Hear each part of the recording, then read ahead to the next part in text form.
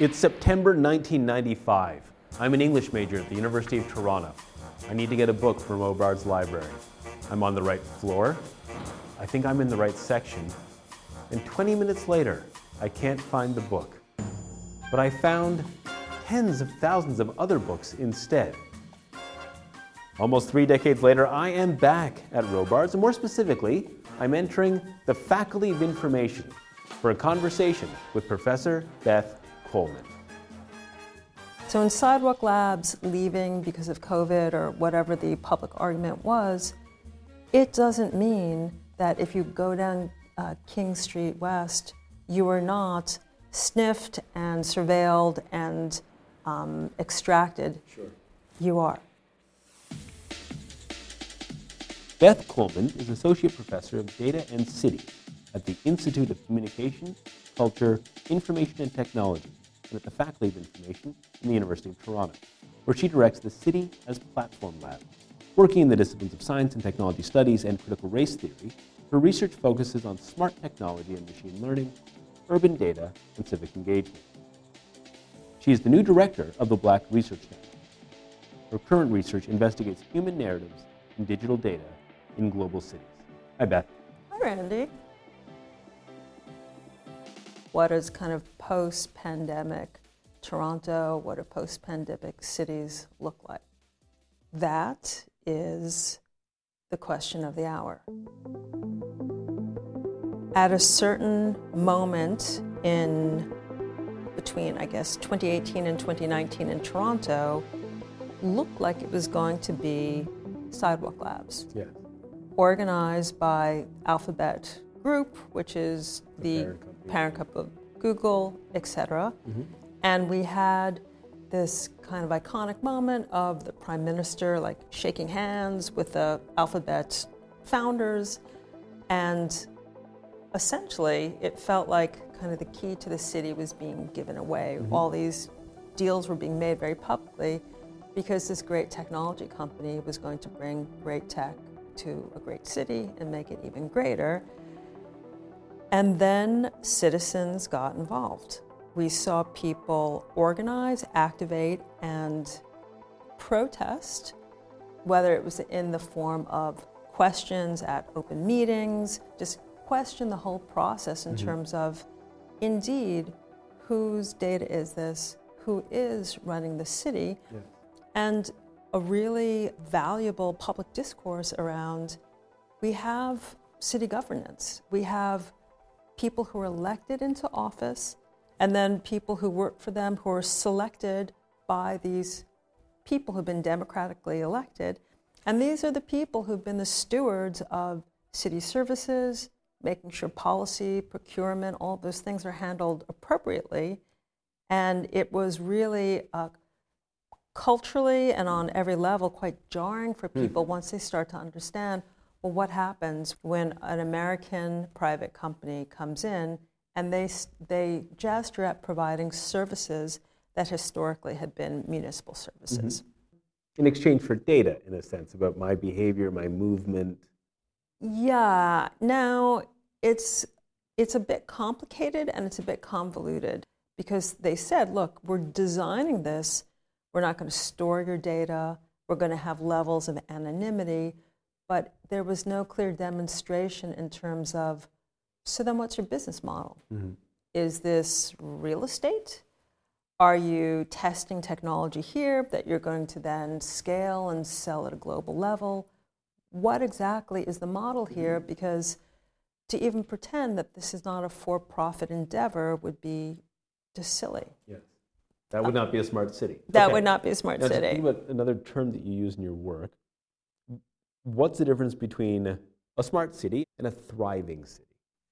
Okay. So during the first summer of lockdown COVID, I was part of a group organizing a thriving city engagement in Singapore. Mm-hmm. Now, Singapore is a really interesting and complex site in terms of, you have a city, nation, you have very strong centralized government, You could use some other words to perhaps describe certain trade-offs to be in that place. the government of Singapore. That's right. And we had, essentially an expat billionaire from Japan who said, I've made all this money, now I want to invest in thriving cities.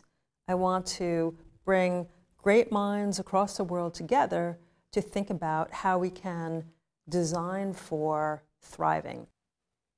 The field that I work in relationship to kind of information and civic engagement and design, is science and technology studies. Mm-hmm. And in science and technology studies, there's a core valuation of the socio-technological. Mm-hmm. So when I teach my intro class with 800 students at ICCIT, one of the concepts they learn is socio-technological, because the argument is it's never technology by itself. Mm-hmm. It's never a medical framework or practice or vaccine by itself. It's the whole culture around it in terms of the types of outcomes mm-hmm. that we see. Then let's think for a moment about the culture of a city. So we've talked about smart cities. We've talked about thriving cities. Each one of them could be assigned a certain kind of intentional motive. In a small h way, whether it has to do with data and surveillance or EDI concerns, what is a healthy city from your vantage in a post-pandemic context? I do hope that that is the language we're using now. What is a healthy city? So a healthy city is one in which, instead of putting our head in the sand and acting as if new generations of technology are not already here, they are.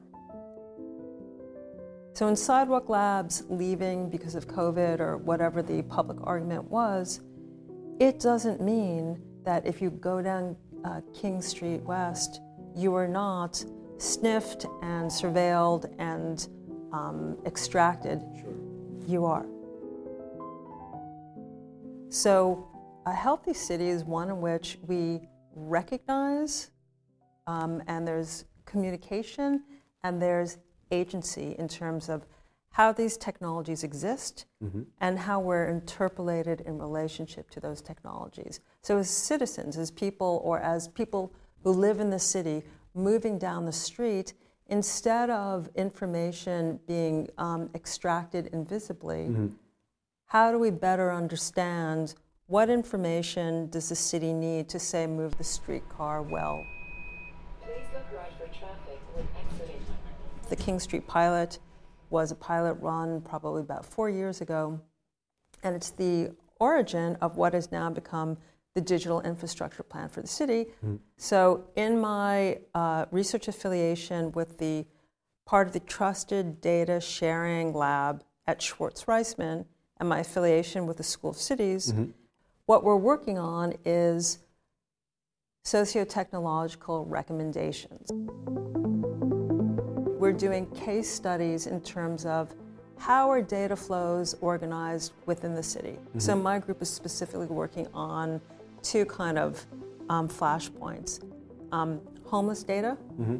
and we're starting with kind of like the cruel rock bottom of it, homeless death data. And then the other one is trend indicators around evictions. Mm-hmm. And that certainly has become a real hot button issue. I just did 2 weeks of field work in New York, and rentals have gone up by 30% in about a 2-month period. And the moratorium on evictions has disappeared. We have level inflation now. These things are not sustainable. Mm-hmm. So the healthy city is one in which both we're using technology well, and well means there's a level of understanding and agency for everyday people, not just experts. And we're also taking some of the lessons that we learned from COVID, such as mutual aid. Part of a healthy city, part of our responsibility is taking care of each other. Can I maybe just stay on that point? The sociologist Peter Berger used to write in the 70s about what he called the importance of mediating institutions. that there's a certain anxiety about being the lone individual kind of exposed, as it were, to government with nothing in between. And we might say the same thing now, but it might be a giant technology company as much as government. And so someone like Burger would point to community organizations, churches, places of worship, bowling clubs, the Kiwanis Club, whatever, like these other layers, neighborhood associations, PTAs, all these different things.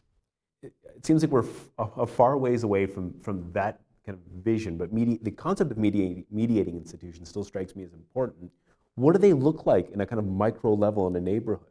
So you're right that I now know my neighbors in the East End of Toronto, in our particular area, much better than I did 2 years ago. So how would you encourage us? And I don't think it's an app. I don't want to have an app with that person, right? Is it just as basic as sustaining and maintaining the human connection that we were able to develop during COVID? I think that some structural engagement. Mm-hmm. So, for example, we both teach at the university. Mm-hmm. And part of what we are tasked with in terms of thinking about things like equity, diversity, and inclusion mm-hmm. is who's here? Mm-hmm. Who's in the room? One of the things that we are seeing is if it were just going to take care of itself, mm-hmm. it would have already. So part of the Scarborough Charter, part of the list of directions for the university in terms of moving forward on the valuation of mm-hmm. equity, diversity, and inclusion has to do with finding and supporting. So recruitment and retention, so we actually have a healthy university. Mm-hmm. And one of the things that is really helpful is the literature, whether you're looking at business management or sociology or economics, quite broad mm-hmm. Different fields, point to the clear value of having a diversity of thought. Yes. In a university, in a business, in a city. So to create healthy, which I think also we would like to include thriving in there, yeah. we have to look to see where the problem spaces are. And the problem spaces were made fairly vivid during COVID because you see where information is not flowing or materials are not flowing mm-hmm. or vaccines are not being taken up. And to be able to see strategic design where the city says, we're going to go with a van to this neighborhood yes, absolutely. And make sure people have information, have access, mm-hmm. and also, and this is so important, but it's quite often intangible, there's a sense of trusted engagement. And right now, as I mentioned, I'm doing this research with the City of Toronto. So I've got a research contract with the Technology Services Division, and Lawrence Ita is the new CTO for the City of Toronto.